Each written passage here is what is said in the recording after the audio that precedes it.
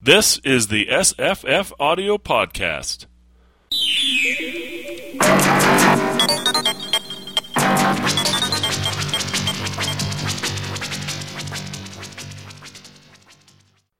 Hi, I'm Jesse. Hi, I'm Paul. Hi, I'm David, that Burroughs guy. This Burroughs guy is here with us today to talk about Beyond 30 by Edgar Rice Burroughs, which came out originally in one issue of a magazine called All Around in 1916 and wasn't republished until the 50s. Mm-hmm. And I can totally see why, because as soon as this came out, like 1 year later, it was completely out of date, right? Yep. But I think I think this book is really interesting because it is a peek into 1916's sort of subconscious in the United States. I think this is the United States subconscious in 1916. What do you guys think about that thesis?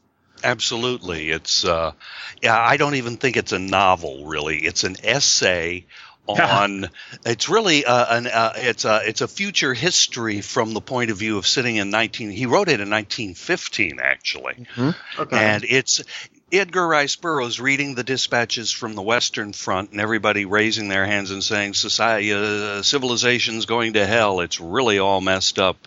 It's a cataclysm. It's the end of life as we know it. It really must have looked like that to people over in the U.S. at that time. In 1915, the war had broken out. It had hit stalemate all along the Western Front. This kind of mechanized war was something that people were still just trying to grapple with the enormity of what was going on and the size of the slaughter out there.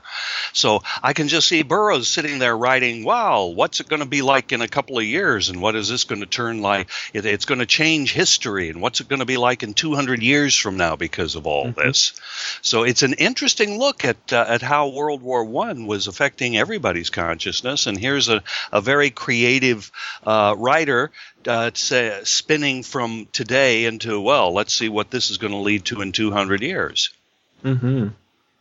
What do you think, Paul? I completely agree. World War I was the war that was inevitable, but spiraled so out of control and went to such great destroying of the fin de siècle 19th century European culture that I could see Burroughs looking at this passage thinking, it's just going to go spiraling on and on until there's barbarism. There's lots of fiction that came out of those experiences of World War I, both from outside and the inside. Tolkien's visions came out of being on the Western Front. Mm-hmm. I'm reminded of not necessarily World War I, World War II. I'm reminded of novels like, say, L. Ron Hubbard's Final Blackout, which was basically taking World War II and thinking, okay, it's going to go on forever until things fall to complete barbarism. There's also, Don't groan, Jesse. I'm also reminded of a Doctor Who episode, Genesis of the Daleks. Have either you seen it? Which one? Which Doctor is that? Fourth Doctor. Okay. How is that? So I remember the first Daleks episode, which is, post-apocalyptic planet. Right. Nuclear war, but this war isn't nuclear, I don't think. No, but in gas and tanks and. But in Genesis of the Daleks, we kind of wind up in the middle of the war, and at this point, technology has gone backwards. So that the Doctor even notices that they've gone from nuclear war and the high weapons to much more primitive weapons, and he and his companions are a little confused by this because there's lots of junk lying around that they can use, but in general things have just gone back to complete barbarism and small units fighting each other, and it's a hellish landscape that's, if anything, even worse than what our hero has to deal with in this novel. But it's that whole sort of collapse of warfare into small little conflicts, and the Great War and why it even started kind of lost just like it is in this book. This is I drifted away from the plot, which is very easy to do because there isn't much of it. It's so simple. I mean, whenever I drifted away, I came immediately back, and I didn't get lost at all. No, I found this a very relaxing book to listen to. It was just like, because he's sort of meditating on this feeling of, should we get into the war or not? Yeah. And, obviously the main thrust is absolutely not, right? Right. Because look what happened. Like, I was thinking, okay, what is Burroughs's, conclusion about, whether the United States should join World War I? And I think it's obviously absolutely not, right? He's isolationist. Mm-hmm. He's put up these barriers between 30 degrees west and 175 degrees west. Nobody shall go across these, right? Right. The North American continent is still civilized because they didn't get drawn into it. And they're even better than civilized. They're boringly peaceful, right? Yes, excruciating. Excruciatingly peaceful. And get this, it's a utopia, an American libertarian utopia, because even the military doesn't cost people any money anymore, right? The Navy isn't just the Navy. They don't, they're not a burden on the taxpayers anymore because they're delivering the mail. That's right. And they're firing their cannons, not at each other, but, just for practice. Because, 200 years of practice, you got to do it. Yeah. And they've gotten very soft and very effete. And that's a big theme with Burroughs, too, is the corrupting influence of civilization and too much comfort. But here we are in North America, and we're very comfortable. And the Europeans, well, it's not just North America; it's North and South America. South America, right? It's all And then the Europeans have blown themselves back literally to the Stone Age with all their weapons. So, at least in Europe, as you go farther east across Asia, we discover, of course, that there are some higher technologies still in existence over there. And to the south, yeah. Yeah. Well, and to Germany, right? Mm-hmm. I can almost see the argument like this is at a dinner party. Edgar Rice Burroughs is like sitting around the table arguing with a bunch of other people about what America should do after the Lusitania gets sunk or something. And some people, let's go in there, sort this out, right? And then other guys are like, no. And then Burroughs, he says, well, on the one hand, right. On the one hand, if we cut off, cut our losses with the Philippines, right? Which was, we don't think about it much today, but it was a horror fest over there, right? They did much better in Cuba, but that was American expansion, colonialism at really horrific sort of cost, not just to American coffers, but to the Philippines were not happy with the United States taking over where Spain left off. Right. Yeah, they traded one for the other, and that he makes a point in this book to talk quite a bit about the Philippines, to say, the Chinese they took over. Mm-hmm. They sorted it out. It happened in this treaty, and so 175 to the west includes Hawaii, right? But it doesn't really include anything else of major significance. And to the east, but really it's 30 degrees west, is right down the middle of the Atlantic Ocean, right? So it doesn't include anything past Greenland.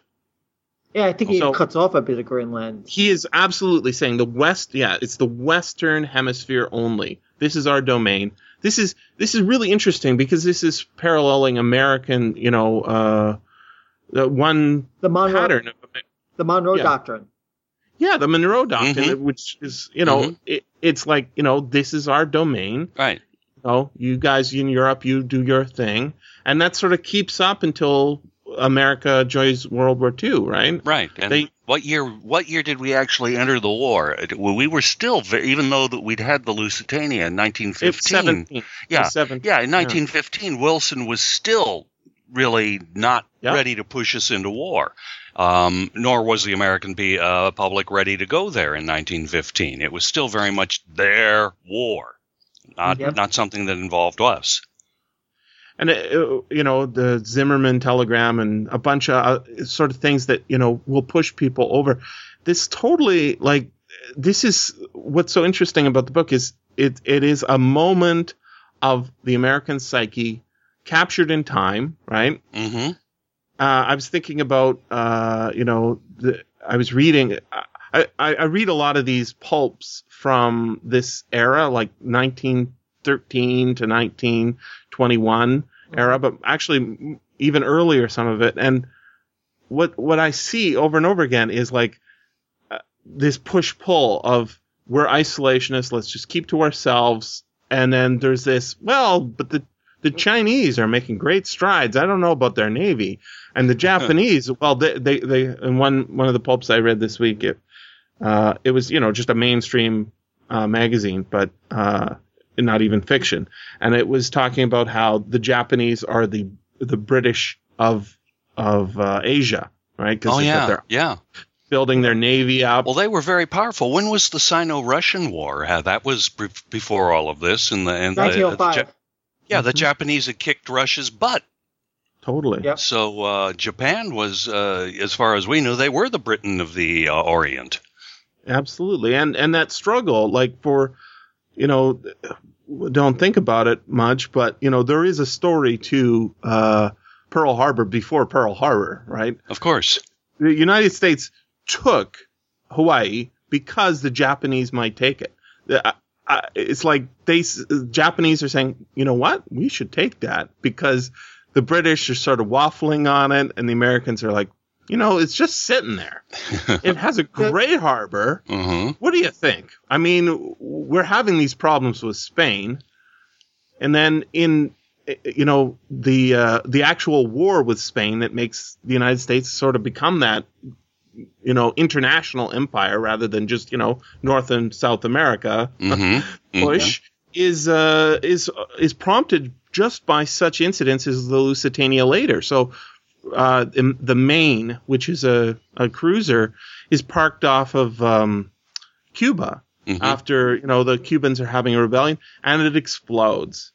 And so the yellow journalism, Hearst newspapers, and I think it's Hearst. It was Hearst, right? Yeah, well, he's like, it's the Spain. Remember the Maine. Remember the Maine. Spain. Mm-hmm. Screw Spain and remember the Maine, and that causes them to the United States to just. There's so much pressure brought to bear that people think that Spain sabotaged the ship and that it sunk and exploded and all those guys died on it because of something the Spanish did. But there's no evidence to support that. Even today, there's no evidence to support that.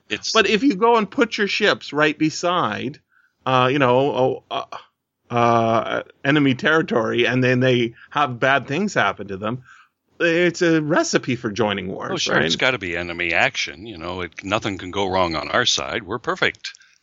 Well, yeah, and so you can see why the premise of this book is kind of crazy, that they're going to put up a 200-year barrier to travel over a certain distance. It's kind of crazy, but on the other hand, it really captures what is going on. Mm-hmm. If we're going to be isolationist, we just don't go there. Yeah, it's just forbidden. It just is. It's crime think. It's crime think to do that. It's not all that implausible. I mean, we've seen this throughout history, especially with, ironically, the Chinese, where the Chinese during the Ming Dynasty had a expansionist, outward-looking outlook for a while. And internationalists, they had Zheng He's treasure ships go as far as the coast of Africa. Absolutely. And then, thanks to court politics and him falling out of favor and him dying, China became extremely isolationist, and it was forbidden to leave China. You couldn't. That was against Chinese law. No, you don't leave China. You stay here because we're in the Middle Kingdom. We're civilization. You don't go out to the barbarian lands. That's against the law. So the idea of the United States saying no, you can't leave the North to South America. That's not unprecedented. It's not as implausible as it feels, right? It feels very implausible to us. But as you say, Paul, the same thing happened to Korea Yep. what happens is Japan and China are fighting all the time, and they're fighting over Korea because Korea is between them, right? And China sees it as a landing spot for Japanese invasion, and the Japanese see Korea as a dagger stabbed at the heart of Japan, right? Yeah. So Korea's policy becomes, we're not involved with anything. In fact, we're going to call ourselves the Hermit Kingdom, right? Yeah. We're going to seal our borders. We're not even going to deal with the Chinese or the Japanese. Only one or two ports. This is something China does as well. 1 or 2 ports will have any trade at all, right? No one. We're going to be completely cut off. Then Admiral Perry comes in, says, "Hey, we're going to trade with you." The Koreans are, no.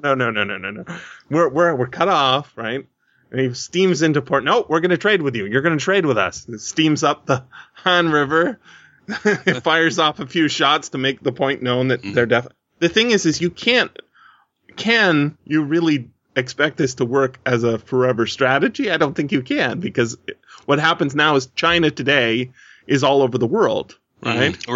Right. And they had to be, because what's the consequence of cutting themselves off is, the Japanese come invade us and our technology, little bits of us gets eaten up by England, right? And Germany had a little piece of China.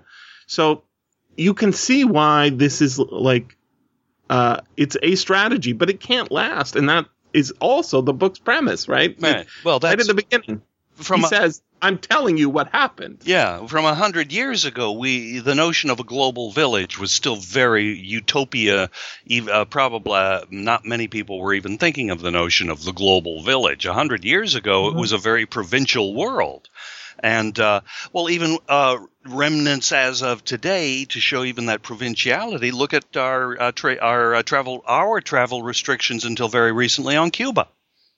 Yep. I mean, the notion that we can seal off a certain part of the world that is just verboten. You don't go there.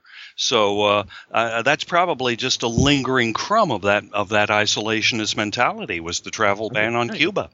It's very interesting. And it's exactly the sort of thing that's going on too, right? Because other places could go there. They don't think of it as a taboo in the same way, and taboos end. Exactly. So I think we've sufficiently bought into the premise of this book pretty well. Yeah. And then once he gets to Europe, I was pretty surprised by what we see over there. Tigers have taken over finally. England. Tigers and lions. Burroughs and tigers is really funny. He loved, obviously, hilarious. He loved the animals. When he originally wrote Tarzan in Africa, he originally put tigers in Africa. And later someone told, hey, Ed, no, tigers are not endemic to Africa.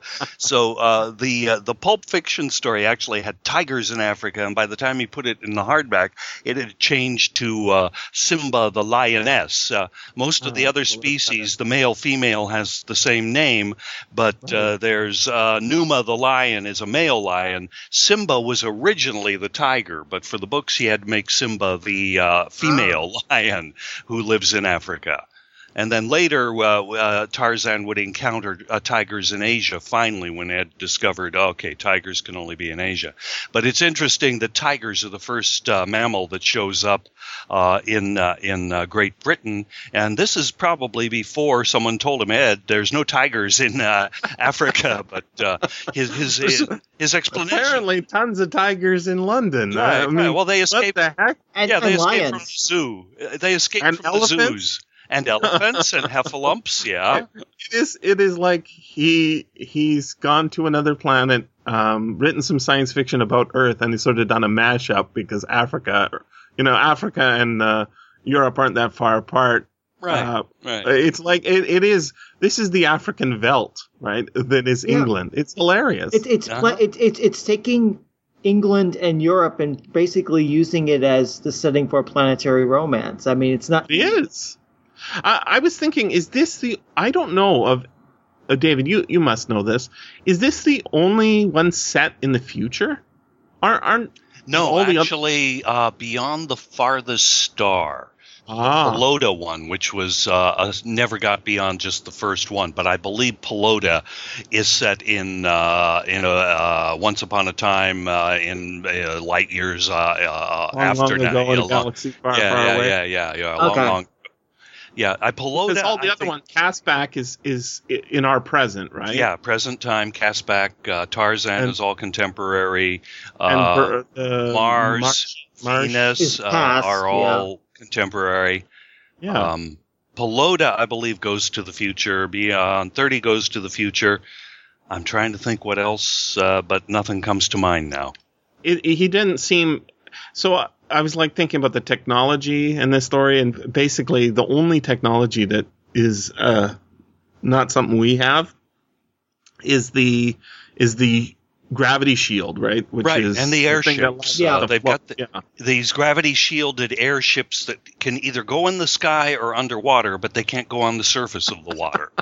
Yeah, that kind of confused me. Like, wait, what? So they fly or they submarines, but they can't actually. But to actually go on the surface of the water, you need a dinghy. Okay. I found the narrator. What's the word I'm looking for? Extremely naive. And how he winds up getting stranded. He's young. Yeah, he's stranded. He's like, young. Okay, you know this engineer, however brilliant he is, doesn't like you, so you're going to go off fishing. Why not delegate it, you idiot? So when the ship goes flying away, like, yeah, that's that anyone could see that coming, you idiot. You left your ship. I think that there's a sequel that wasn't written because there's a lot of loose threads hanging loose. Tons. And the final chapter is just like the whole kitchen sink. We spend most of the book. We spend a lot of the book getting to the ex-UK. We spend a couple of chapters in the UK. Then we go over to the continent, to Europe, and spend a couple of chapters. And then in just one chapter, we get captured and we get hauled across Germany, over to Moscow, over to the Mongol Empire, and then back home, all in one chapter. So it's just like I wanted more of that last chapter. Absolutely. Yeah. I enjoyed him being a slave quite a bit. I thought that was a really fun and interesting sort of. Burroughs his subconscious is all over the page, right? Like, you're thinking about how he talks to the colonel about how blacks are treated in the Pan America, and it was like they're not slaves, but they are lower class. They're not treated as well. Which is sort of, it's 1916 America. Right. I mean, Civil War, that war is still in living memory in the society at large. Burroughs was born. I'm sure I think his parents would have been alive during that war, but it was still. Well, he's as close to the Civil War as we are to World War II. I mean, it's still in living memory. So and Birth of a Nation is 1915. That's right. So Burroughs must have seen it. But it's not. This is not. It's in that Tarzan and the Apes. Tarzan's lynching black people in Africa, right? Not because they're he's just generally racist, just because they're bad people or something. Right. Well, but they're the only humans there that he comes across. Yeah. But here, I think he's a lot more nuanced. He does have some of the racism that you expect, but he isn't like all these blacks are inferior. In fact, I think kind of the point he's making is, look, you Europeans, this is what's going to happen to you if you continue with this war. This is true, yeah. The blacks have taken over essentially Europe. They're the Romans, essentially, right? Yep. They're up in the exact same territory the Romans are. They've got encampments. And I think they came up through Africa, across the Mediterranean, and then over in Asia.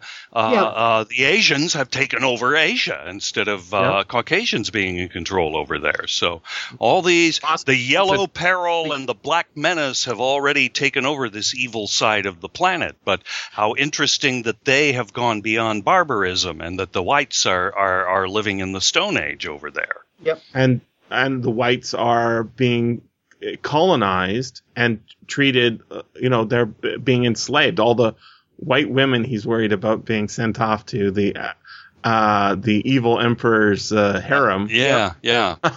That seemed a little truncated as well. But I quite like Victoria. Victory. What did you think of Victory? She was sort of the classic heroine from every Edgar Rice Burroughs. Oh, she's got more. Novel, she's got a little more spunk than some of them. She's certainly got spunkier than Jane.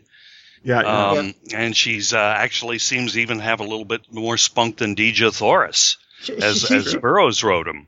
She reminds me of. She's a great character. She reminds me of the movie version of Dejah Thoris.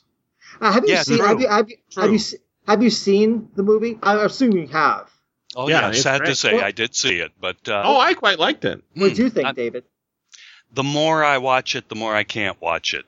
When it originally lots of problems. When it came out in 2012, I so wanted it to succeed. So I remember after it was over, just saying, it was okay. Yeah, it was okay. I popped the Blu-ray into my player a couple of months ago and said, let's take a look at it now. And for me, it does not wear well. I couldn't get past the Tharks. They looked like praying mantises, and they didn't look. They did not look formidable at all. It looked like a whole bunch of praying mantises. John Carter looked like a flea jumping around. And I just said, after 2 more years, I did want it to succeed, but now I see why it didn't. For people not familiar with the books, and I understand it did create a number of new fans for the material. So someone who didn't have any expectations or any previous experience would probably have a better experience than I did. But I can't watch it anymore. It's like the Ralph. It could be a Woola movie, though. I mean, based on how Woola was fun. Woola was fun. But to me, it's have like just a whole Woola sequel. No John Carter. No Dejah. Woola. Yeah, maybe kind of like a Minion movie. Yeah, how those Disney movies, they just spin off the Stitch from Lilo and Stitch or whatever. Yeah, you could do that. To me, it is exactly in the same place as the Ralph Bakshi attempt at The Lord of the Rings. It was before its time. It was a good try, but no cigar. Well, that movie actually, now we're real on a sidebar, got me to actually read The Hobbit and The Lord of the Rings, because the Bakshi Lord of the Rings and The Hobbit and The Return of the King, all 3 of those are going to be played in a movie marathon a weekend ahead of where I was. And I was like 11 or 12 at the time. And my brother says, well, you should read the books first. And I thought, well, okay, I'll read the books first. So in about a week, I read The Hobbit and The Lord of the Rings. What? Wow. Yeah, because That's crazy reading. So I just like dived in and plowed through those so I could understand. And then when I saw some of the stuff, I was like, wait, that's not in the book. Wait. Yeah. I don't think this one's ever going to be a movie. Nah. But I think it'd make a pretty good comic book. I think it could be very much expanded in the. It seems very rushed in the end. And I enjoyed the sort of leisurely pace it was going at, and I really enjoyed him being a slave because of sort of being humiliated, and yet also he's like pointing out how admirable a lot of the African armies were, the Abyssinians, right? The literacy, the sort of the casualness of being a soldier. I think he was drawing on his own, experience. Even our hero is from Arizona, just like him, right? Right. So it feels like a fun book, and so I liked all the interaction. I assume like that there was going to be a sequel, and it was going to deal with going. I was thinking, well, beyond 175, right? Right. Well, they have to go and see that eastern part a little better than they did. But it sounds like they're going back. They're going back to recolonize England for white people. That's the impression I got at the end of this book. Did you? Yeah. What? Let's look at the text. Okay. Let's see.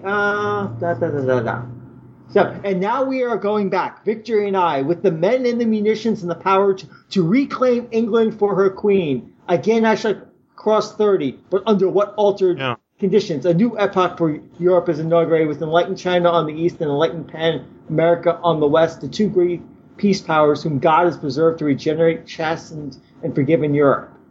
Yeah. Yeah. Well, England has been taken over by renegade barbarians. The blacks haven't crossed the channel yet, so they're going to go back to England and get victories thrown back from the Stone Age brute who took it from her. I can't remember the guy's name, but they're going back and get victories thrown for her. Buckingham, right. Buckingham the Brute. So they're going to go back and get the Pretender off the throne and put her back on the throne. And then from England, they'll probably launch. It's a rather hopeful novel, considering how low he they don't even have mothers. They don't even have fathers anymore in England, right? Right. The family unit has broken down. They don't even know that there is a Europe. They don't know. In 200 years, these people have devolved. They lost almost all their culture. They barely have the Queen's English left, right? Right. It's the sunken depths to which Europe has destroyed itself. Right. It may as well have been nuked. I mean, that's exactly what Burroughs is envisioning, as if they had that kind of power to totally devastate the entire country. And we get that quite interesting. I mean, I think he's really putting the weight on. Stay out of this mess. It's just a nightmare. Europe is doomed, because we get that letter written by the foreign minister. No. Oh some admiral of the Navy or whatever. He's died at his desk waiting for the Queen to return. Writing a letter, and meanwhile, outside in the House of Parliament, there's tigers and lions sitting on the throne. Right. There's some sort of weird, cool symbolism he's doing there and he's not really a symbolism guy, right? Not really, but he's really a Roddenberry guy. He realized Roddenberry realized in the 60s, if you tell stories on TV about the blacks against the whites, they're going to lynch you. Yeah. But if you put it in space and it's the blacks against the white, you can go anywhere. And once you take the races out of contemporary context, you can say anything you want to. I mean, we got the blacks here, and we got the yellows here, and we got the whites here, and it's you can do pretty much what you wish with them. Well, that reminds me of something. Thank you for bringing up Roddenberry, David. Have either of you ever seen those two Roddenberry movies / pilots from the 70s? No, I heard about them, though. No. Planet Earth and I forgot what the name of the other one was. They rebooted those, didn't they? They rebooted them a couple times, but basically the premise... Andromeda was one of them, I think. And no, because these were all set on Earth. And basically you had a modern man. He winds up getting frozen for a couple hundred years. He comes out to find that civilization has mostly collapsed. The world is kind of barbarous. You have pockets of civilization. And this local high civilization, the Pax, has found him. And they're trying to basically reestablish civilization on Earth. And they go off to have adventures across the United States. And implied they can go across the world because of this underground train system. But you have barbarism. You have... He talks about race relations, women relations with women, also all sorts of things in these couple of TV movies. They basically tried to do Star Trek on post-apocalyptic Earth. Mm-hmm. It does sounds good. Interesting.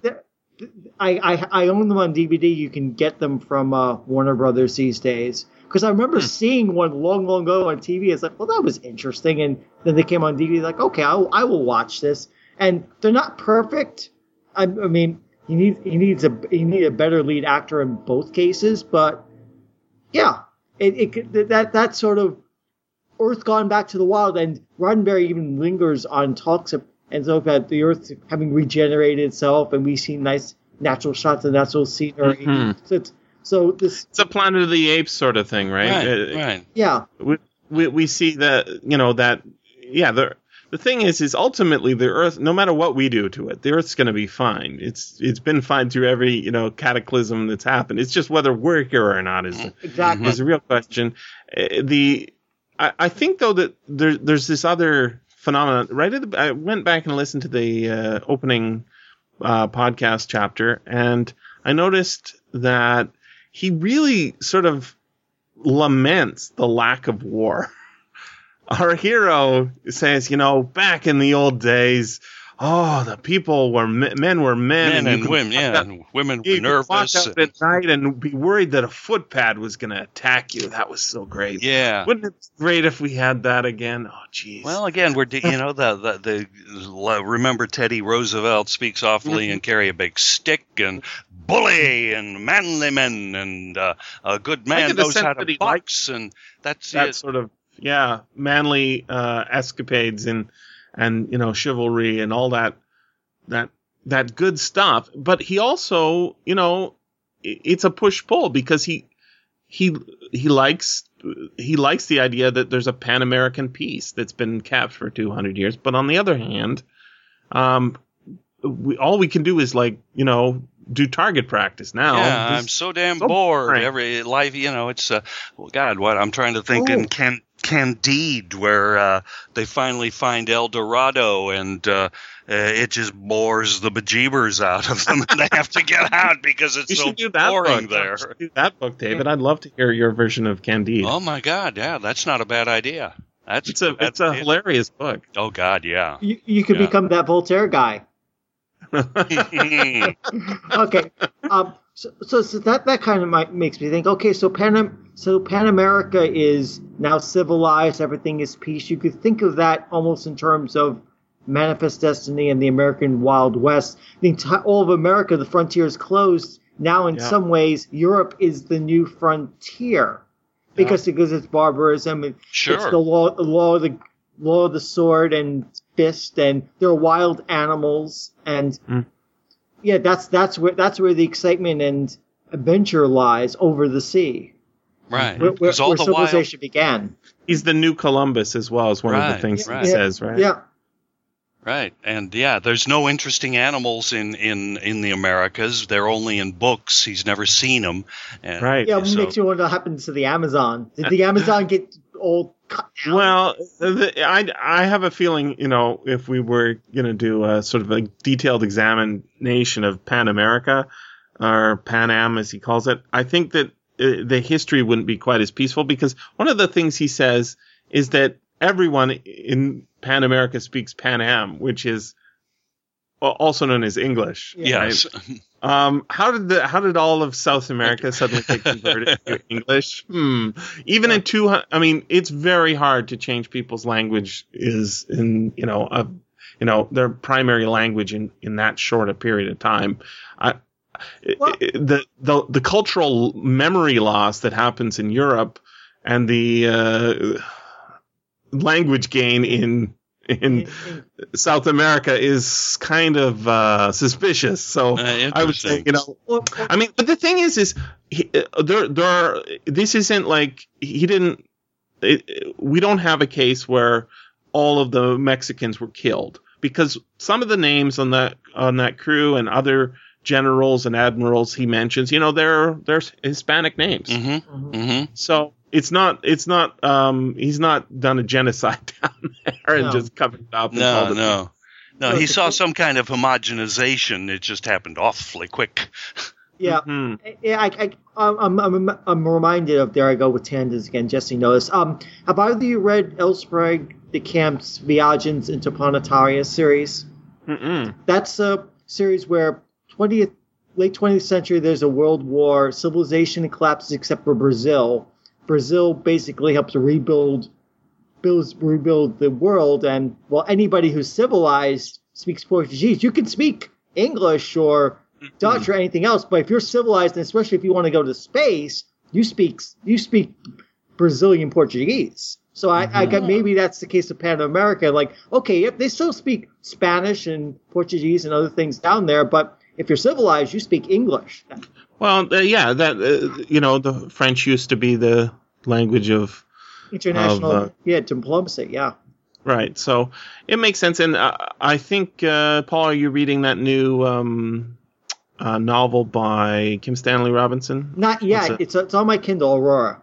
I think I heard somebody talking about it and saying that in the future spaceship that they're on, they speak what they speak on the International Space Station, which is a mix of English and Russian, right? Because the Russians provide the ride, and they you have to depend on it, so it can't just be exclusively English. Right. It kind of reminds me of Firefly, where people switch between English and Chinese. Yeah, I like that sort of hidden history.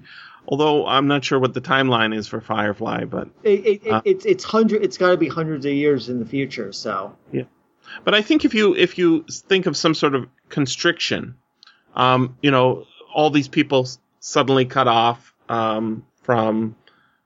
The Europeans aren't completely cut off. It's the British that are completely cut off. So the fact that tigers and lions have taken over the landscape, and apparently elephants can live in the cold, clammy climate of England. Had some global warming happen over there. Yeah. That's my headcanon. That in the last 200 years of this world, we've had global warming, and so England is now warm enough to support fauna that shouldn't, like lions and tigers and elephants. Oh my! Yeah, and antelopes, right? There's antelopes all over Europe for them to shoot. Yeah. It is so hilarious that it's just Africa transported, a couple of 100 kilometers north. Yeah, basically 1,000 kilometers north. Yeah. So I really enjoyed. It's a very relaxing book. It feels like. I enjoy Burroughs like a vacation, because I read, some heavy stuff, and then I'll read some heavily laden symbolism stories with, horrible characters. And these guys, they're just relaxing. Yeah. There's not a lot of depth there. There's not a lot, very little symbolism. It's what it is. It's all on comic the surface. book. It's pulp. It tells you what it is. It's fun. Yeah. I find it very relaxing and enjoyable. And, before we started doing these, David, I'd never read any Burroughs. I'd heard of, Tarzan. I'd seen probably the Legend of Greystoke movie, which I think is pretty great. And we probably talked about that when we did Apes, Tarzan of the Apes. I'm kind of getting sad that you're running out. I am too. I'm actually speaking with the estate. I'm trying to find a way to work with them to start doing audiobooks of everything that's from 1924 and after. And I can't say much more beyond that, but I am leaving no turn unstoned, as they say. I would very much like to continue. But what percentage of the estate is in the public domain? So how much more?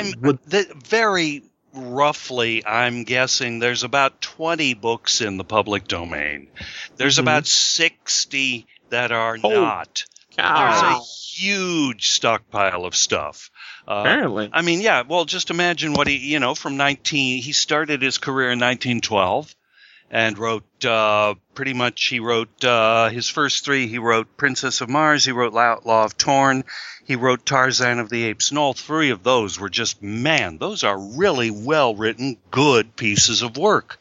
Mm-hmm. As he later got more prolific and it became a business, you could see the gears working in a lot of these, and a lot of them just became very formulaic. But nevertheless, what he was able to do from 1912 until 1923, which is the U.S. cutoff for public domain, that's about 20 books. There were some of the realistic ones, the social relevant ones that I don't count, but like The Efficiency Expert, The Girl from Hollywood. Girl from Hollywood, The Mucker. Those are all very good and very interesting takes on the social mores of the day. You're the fantastic worlds of Edgar Rice Burroughs, right? You're not mine is mundane not, worlds of mine is not the everyday mundane worlds of Edgar Rice, but even his realistic stuff is still pulp. I mean, it's manly men beating their way across the slums of Chicago or wherever. But nevertheless, from 1912 to 1923, there's about 20 good, solid, fantastic books. But he wrote from 1923 until his death in 1949, and he did not slow down his output. If anything, he increased it. So I counted roughly, there's about 60 books not in the public domain of this guy. So there's a lot of material to tap. We haven't even begun. What would you, which, if you had your choice to pick one of those, because I'm not that familiar with Burroughs, other than the sort of the things that we've done, the Center of the Earth, the Martian, Barsoom. Right. I've heard of Castback. I don't think. Did we do a Castback? I think we did Land That Time Forgot? Yeah, I'm pretty sure we did that. Yeah. Oh, that is the Center of the Earth. Yeah. What's the Venus one? Venus. Yeah, that one is entirely under copyright. Oh, and that one I would love to get my hands on. That actually, when I was a kid, that was my favorite series. I even liked that better than Barsoom. That's Tor. And that's Carson Napier, who was the Captain Wrongway Peter Peachfuzz of outer space. He built himself a rocket ship, and he was trying to get over to Barsoom. He was trying to get to Barsoom. Now, he did a little bit of a He went west instead of east. He decided he was going to go to Barsoom, but he didn't calculate for the movement of the planets. So instead of going to Barsoom, he wound up on Venus, which was a whole different world over there. And I very much liked it. I very much like that series. There's about 5 of those. So is Venus much more of a jungly planet? Yes, it's covered in mist and shrouded, and there's the Africa, not the Arizona. Yeah, it's more a tropical rainforest instead of a desert. So here I go sidebar again. S.M. Stirling wrote a pair of novels set in a world where Mars is kind of like the Mars of Burroughs, and Venus is kind of like the Venus of Burroughs. I've never read the actual Venus Burroughs novel, so I was curious how much he was actually borrowing from Burroughs. But basically, aliens 100 million years ago started terraforming Mars and Venus and started taking things from Earth. So in the present day, Venus looks like a jungly planet with dinosaurs and cave people, and Mars is deserty and has weird human-like races and quasi-fallen civilizations. It's a really good pair of novels, but that's pretty close to what Burroughs was writing about. I'm trying to remember. Yeah, there was definitely civilization on Venus. Definitely there were dinosaurs and monsters and red striped tigers, and I remember there are bird people, like in Flash Gordon, the hawk people. There are bird people that can fly with bird heads, and of course, no, there's definitely is there a beautiful princess for him? Of course, there's the Princess Huare, who he loves, and I think that he's beneath her, as I recall. It's been a while since I've read them. Is there a Burroughs novel with no beautiful princess? That's my question. Because Jane, I guess, is not a princess technically. Well, she was a Southern lady, a Southern belle from Maryland, so she was of high social caste. It's his thing, right? He just loves this romance thing. Oh yeah. I'm trying to think if he wrote something that didn't have it, and I'd have to really rack my brains. The one you're doing now, you're finishing off, Outlaw of Torn. Mm-hmm. That is got a princess. It has a countess, a baroness, who is about to be married off to the King of France. Yeah. Well, technically, there's Bertrade de Montfort. Should be a queen, yeah. Yeah, Bertrade de Montfort. We're talking about this is during the reign of Henry III, so we're in England, but the language of civilization over is French. So it's like his take on the Musketeers or something like that? Yeah, early Musketeers, even prior Musketeers. No, we're in Henry III. I don't think we've got firearms at all in this book. It's all swordplay. It's battle axes, horses, brute strength, manly men, bows and arrows. And you said this was his second novel, right? It was the second book he wrote. Right after the Under the Moons of Mars, which is also known as A Princess of Mars, right. And then the third one he wrote was Tarzan of the Apes. Wow. So yeah, that That's cool. I think that'd be terrific if you could do that Venus book. That sounds. I would love to get my that hands on sounds it. fun because I've heard quite a bit about it, and if you've heard of something, that's usually a good sign when it's 100 years old or so. Right. Well, yeah, I believe that was written about 32. It was written in the early 30s. But people sort of, the people who love Barsoom also seem to love that, and it seems to have sort of, it's not like the lesser version. It's just the complement to it. Sure. And I really did enjoy the first Barsoom book. Yeah, I enjoyed. Well, again, once he got past the first or second books, they can get a bit formulaic. But his imagination factory was working at full capacity, at least for the first one. The first one or two. Pirates of Venus is the first one in that series. Ooh, sounds great. And Lost on Venus was the second one. Those two stick in my head. Those are actually kind of like the first three Mars books. They really do have to go together because the first book on Venus ends in a cliffhanger. Mm. And Lost on Venus is the one that picks it up. Oh, it's in the public domain in Australia. In Australia, right. Darn it. Yeah, a number of them are in PD in Australia, but I can't get them here. Well, I got some ideas on that. This has been the SFF Audio Podcast. Please join us at www.sffaudio.com.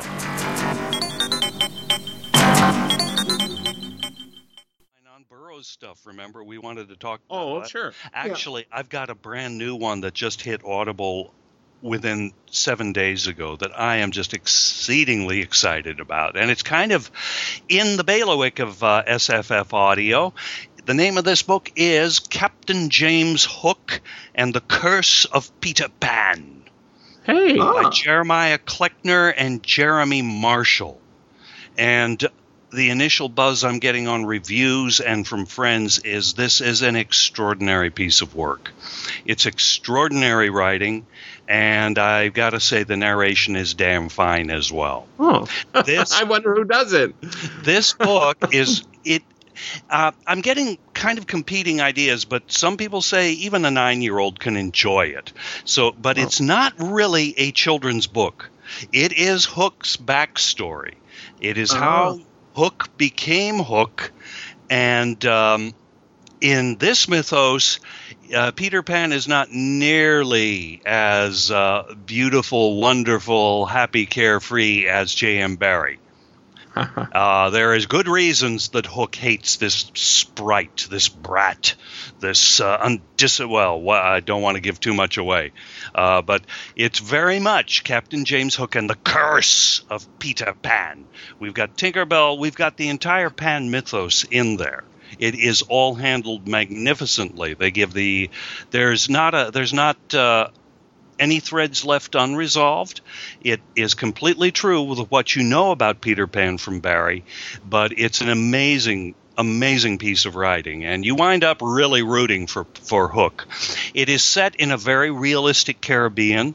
They did their research about the pirates, so we run into Blackbeard, Long John Silver, Jesse LeBette, a whole bunch of actual historical pirates who operated in the Caribbean, and everything is in Port Royal. I never really read the J.M. Barrie, but I'm assuming that is actually where the Darling family was based. Or maybe, no, maybe not. I'm not sure. It is set in the Caribbean, and I'm not sure if Barrie set him in London or not. But the Darlings are in the Caribbean.